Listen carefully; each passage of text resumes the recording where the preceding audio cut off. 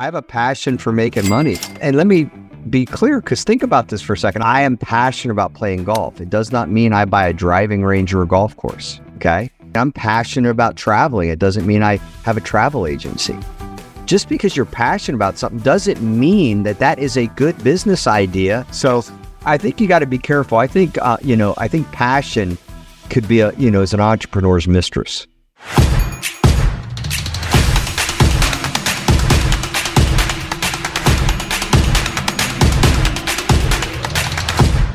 Ladies and gentlemen, welcome to the Kim Barrett Show. I am your host, Kim Barrett, and today we are joined by Sean Castrina, who is going to be talking all things business. Probably one of the most interesting intros where I was asking Sean, what is it that you actually do? Probably one of the most interesting and funny answers I've gotten for a while. So I liked it. It was a very good, it was a very nice deep dive. So if you're someone who has business and you've been worrying about maybe the balance between your passion and for what you want to do and your passion for business, this is an episode that I think you will enjoy. And of course, if we can ever help you with your marketing, you can head over to our free Facebook community, www.joinmygroup.com.au. Our Facebook community has all the insights that you need to help you grow your business. We go live in there every week with insights, business, marketing, all that fun stuff. But until then, let's jump into the show. Sean, thank you so much for joining us today. Really appreciate you making the time. No, I'm excited to be on the podcast. Great to have you. Now, I always like to kick off with the same question every time, which is if I met you at a party and you and I were chatting and I said to you, Sean, what is it that you actually do? What's your go-to answer? I make a lot of money. I mean, seriously, I'd probably say something to the effect of I make a lot of money. Awesome. And I'm sure that then the follow-up question has to be, how do you make all that money? Yeah. And then I say I own companies. I love that. And so how did you get into owning companies? Because obviously that's a pretty great statement to be able to make and to say and to be able to do. But how did you get started into that world? Yeah, I mean, I kind of lost my dream job. I was in graduate school and there was a change in leadership. I was working for a company in DC and, I figured I'd be there like forever, just make a lot of money as an employee, which you can do. I mean, Tim Cook and Steve Ballmer, they are billionaires and they're employees. So you can do it that way. And I thought I would. And I really didn't have a problem with that. But then when I was let go, it kind of changed my paradigm of security in that, you really don't have any security. You don't as an employee. Everybody thinks they do, they job security. No, I mean, there's a million things that can change the footing underneath you. So I at that point, I knew I wanted to have my own thing. I knew I could, I'd work a job temporarily while I got something off the ground. And I did. I started something, just a beta test, something really small when I started selling life insurance, and I started an auto detailing company, which is funny because it's kind of the blueprint that I've used for the last 30 years. Number one is it was a business I had zero passion about, but I knew it would work.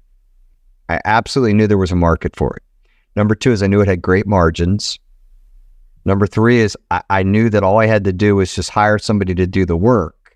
Like I would never have to physically clean a car if I could create the structure, attract the customer, set the appointments. And, we had like 4 different prices. It was either, like a full-size vehicle, small vehicle, inside, outside, it was so simple. I made over $30,000. This was almost 30 years ago in my early 20s.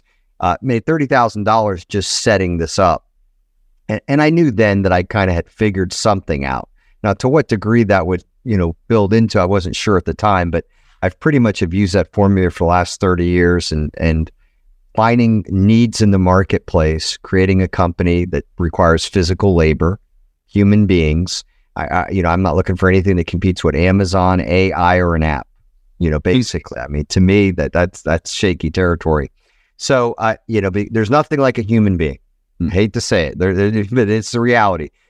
Try to get somebody to change your oil that's not a human being. Try to get your gutters cleaned. Get a dent knocked out of your car fender. I mean, they can't do it. It has to be done by a human being. So those type of businesses have always interested me. And then when you get into like digital, I own a big digital marketing company as well. We're hands-on in that we meet with our business owners. We go over what we've done each month with them so that we let them understand it. We explain it to them. We pivot. It's not just kind of like some software.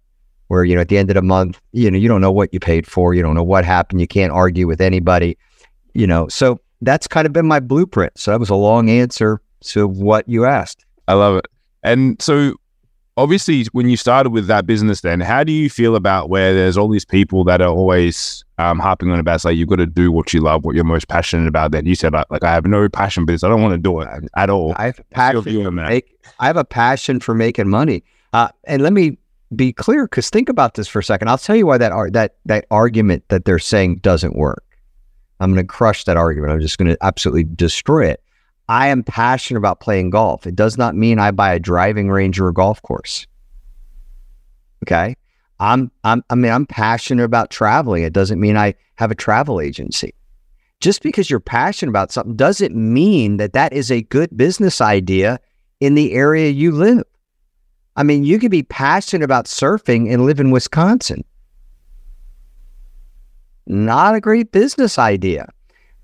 A great business where there's a need in the marketplace for what it is you're selling, that will pay for all your passions. Last I checked, now I could be wrong, but I'm not on this.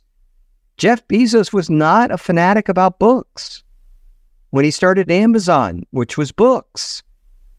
He knew it, it was a perfect niche in the marketplace. There's more books in any single SKU item. There's no product line larger than books. There you go. Let me put that in a way we can understand. So I've never seen an interview where he goes, I just love books. All I ever wanted to do was sell books. I've never heard him say that once. So I think you got to be careful. I think, I think passion could be as an entrepreneur's mistress. I like that. And so how did you go then from, obviously, like you mentioned, you had you kind of figured out the blueprint with the car detailing business. How did you go from that to now, obviously, multiple businesses? You got a marketing agency, all those things as well. Just kept rinsing and repeating. I sold the detailing company. And it's funny because I sold it like 25 years ago, and they were actually at my house cleaning my cars the other day. Still a durable business model. Still durable. Then I started a service company. It was a handyman company. I'd owned a direct mail magazine, actually. It was in 22 cities, 21 cities, actually, and then one plus mine. So I guess that's 22, but I owned that. And I tried to convert my dining room into an office. We just had a child, and I'm, it's hard to have a mojo when you got a chandelier over your head. So I tried to get it converted into an office, couldn't get anybody to do it. Lived in a really nice housing development because I had the magazine, I was doing really well. And I'm asking, like, hey, do you know any handyman? And like, nobody could give me one. I remember I was playing tennis afternoon with my buddy, sitting on a bench, and I did the business plan right there. Right there, I was like, okay, wait. When you call, you're going to actually speak to a human being. We're not going to do like an answering service or like the voicemail, the old answering machines. I'm going to send somebody to your house that has a minimum of 10 years experience. We'll give you a written estimate. And then when we start your job, we will not leave your job until it's finished. In other words, we won't jump around like construction people are known for. I started that handyman business. And to this day, I own a plastic toolbox. Okay. I know nothing about construction. When I tell you I know nothing, believe me, less than nothing when I started that. Within 6 weeks, we had 55 phone calls in 1 week. I knew I'd hit the holy grail of and I live in a very wealthy city. So I knew I hit something really good. And then I partnered, which I've always done. I partnered in my detailing business as well. I partnered with, somebody who had a lot of experience with construction, brought him in as a 50-50 profit share partner. I own 51% of the company. Listen to that's very, very good advice I'm giving. I split it 50-50. That way you can't argue over money. But I maintain 51%. And in a small business, 51 wins all fights. And we grew it to over $1 million company within 3 years. And that business model, that simple business model of when you called, you speak with someone, and then we would stay there until we finished. I'd hire experienced guys. At the end, we mailed everybody a survey card, 4 questions, just to see if we did a good job, if they'd use us again, blah, blah, blah. It blew up. Every year they were asking us to start something else. Can you do kitchens? I did the same thing. I'd go find the best kitchen guy I can, bring him on as a partner, 50-50. And we'd start a kitchen division. Then I started a roofing division, then a siding division. And we're getting ready to go into solar now. We have a bathroom division, a masonry division, a kitchen division. I mean, we just one after another. It does millions and millions and millions of dollars now, but the same formula. I'm not passionate about any of these, but I'm passionate about making customers happy. I'm very passionate about solving a problem.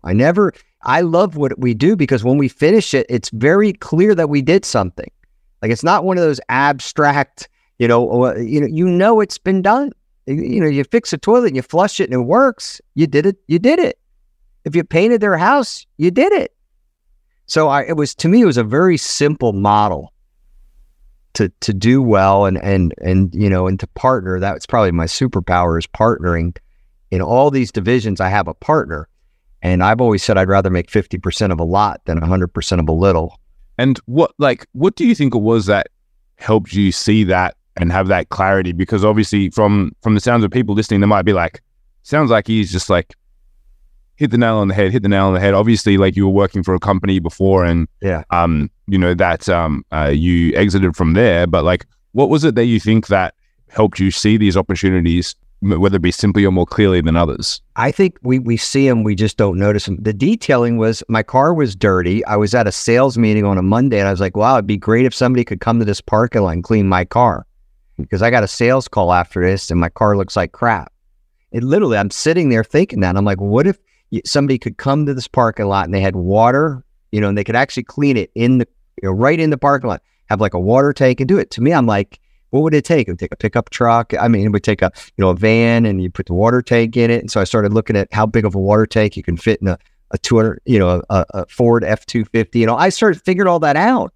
But it started because I was sitting in this meeting looking through this window. My car looked like crap compared to everybody else's. And then the detailing, then the handyman business, because I couldn't get anybody to help me convert my dining room into an office. And then the digital marketing company, a very similar story. About 3 years ago, I buy Super Bowl ads. I buy, all the golf majors, the tennis majors. I spent a lot of money on advertising for my company. And digital marketing obviously got huge. And I started seeing my competitors, really dominating the internet side of the marketing, where I was on radio, TV, and print ads and postcards. And that still works. But I knew I was missing a gap. And so I reached out to all my providers that were providing like TV and radio, because they all had started digital marketing at the time. And they all came to my conference room and they would all pitch me. And one radio station came in and they brought like 4 people and they pitched me. And one person in that meeting was the smartest of the 4, talked the least, but had worked for Fortune 100 companies. And I remember at the end of it, they all gave me their business cards. I threw all of them away, kept his. And then I called him the next day, James, and I said to him, James, if I will spend my advertising dollar with you, I'll do a digital marketing program. If once a month you would come to my office and for 15 minutes explain to me what you did. What we spent our money on, what worked, what didn't work, if it's not working, how we're going to pivot. I just don't want to, like a printout sheet. I did that once with some online one and, out of India, and I had no idea what I did. You know what I mean? They're like, well, you had this many views or this. It meant nothing to me. I didn't get any sales. I didn't know who they were. And so he said, okay, I can do that. And I said to him, I never forget the conversation. And this goes back to my partnering philosophy. I said to him, James, you're either going to come work for me or you and I are going to start a company. You got to remember, this guy was the top guy at their radio station running their digital marketing company. Thought I was nuts. Told me that afterwards. But he said, you know what? You're cocky enough to where I thought I started to believe it. He said, like, you said it kind of, but then I kind of looked around and you owned this big building and all that, and you drove a nice car. So like he might be serious. And so that was in like November. And he took it over, did an incredible job with our digital marketing. I saw the numbers rise. And so that May, I'd said to him, I said, James, have you and your family, because he had little kids, have you guys ever been to Disney World? And he said, no, but we're going to do that at some point, blah, blah, blah. I said, well, great. I want to pay for you and your family to go to Disney World. He said, well, why would you do that? I said, remember what I told you when we first started talking? You're either going to come work for me or we're going to be partners in business. And I just want to do my down payment. Thought I was nuts again.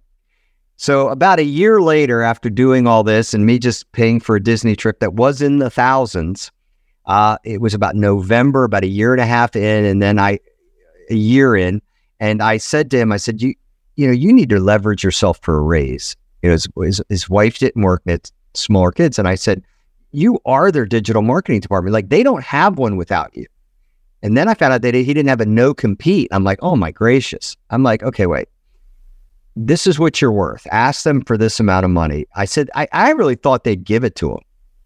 And I go, if for some reason they don't, we'll start a company. But I kind of figured they would give it to him. I did not plan on starting a business. I'm like, I wanted to help him out. If he could get a raise, he was handling my business anyway. So I needed another company, like I needed a hole in the head at the time. And they passed on it. His boss said to him, we're not going to do that. And then James said, well, I might go start my own. And he's like, well, it's a lot harder than you think.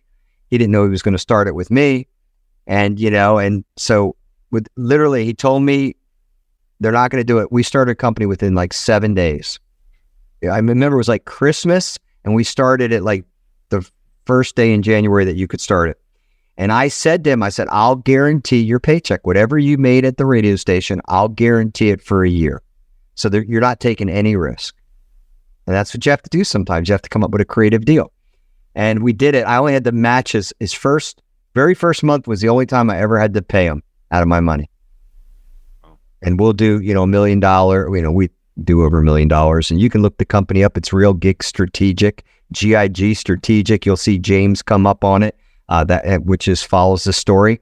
And we just blew it up because I knew the model he used. What he said to me, presenting it to me in 15 minutes every month. I'm like, if you do this with local business owners, you're going to get everybody. Like, nobody wants to do online advertising if they can have somebody like you sit in front of them, James. I mean, he's likable. He explains things really clear, and it works. I mean, it works, and you can see that, he gives you the numbers and you know how many calls you got, and he could back it up with really data that a typical business owner can understand. So I knew it would work, and it did, and it's going to end up being a massive 8-figure company, at least.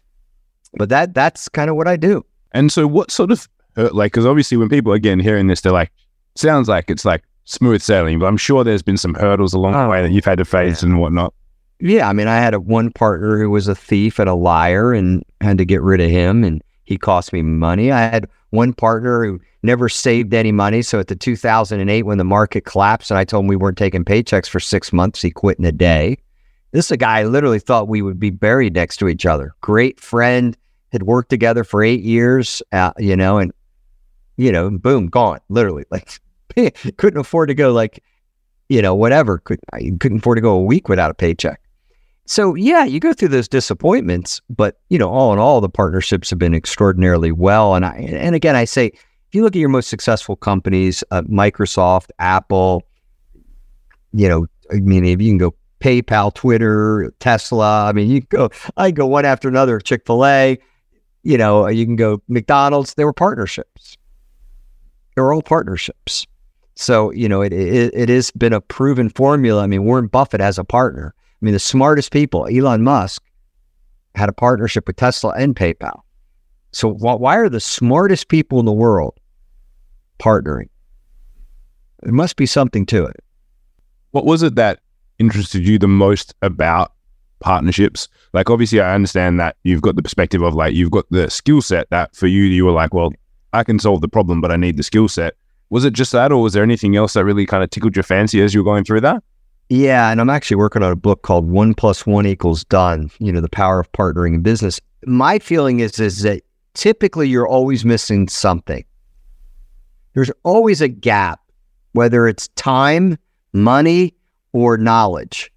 There's typically a gap in one of those three things. You either don't have the time to put into it, and obviously there got to a point where I couldn't keep scaling companies. I didn't have the time.